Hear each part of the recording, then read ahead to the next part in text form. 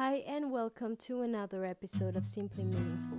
I'm so glad you could join me today and that I could share with you a part of your day. Without further ado, let's get started.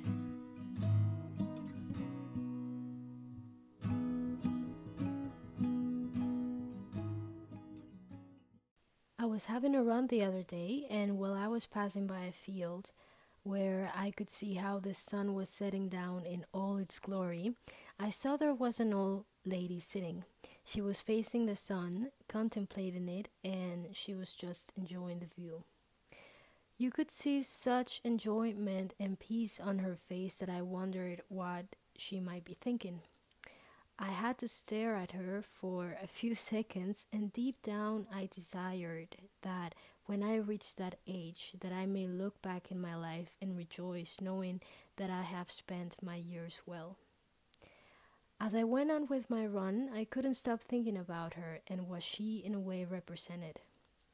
In Psalm 90 verse 12, Moses is telling God how he has always been their dwelling place and how before anything came into existence since eternity, God was everlasting. And then he goes on to telling him, teach us to number our days that we may gain a heart of wisdom. Maybe I am the only one who sometimes goes through life thinking I will live forever, at least here on earth. And I really sometimes forget the fact that someday I will no longer be here. And that has led me to make choices, poor choices, forgetting that sooner or later they will have an impact on my future. Situations where I have just thought about the here and now. And the Bible is encouraging us to be wise with how we spend our days because our time here is so short. At the end of my days, I want to be able to look back and be glad, thinking I lived well, fearing and loving the Lord. I learned to love others. I didn't waste the time God gave me here, and I ran the race.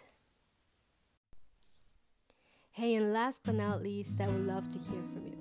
Maybe you have a prayer request, a testimony, or something that stood out to you from this week's episode and you would like to share. Whether you speak English, German, or Spanish, you can email me at simplymeaningful60@gmail.com.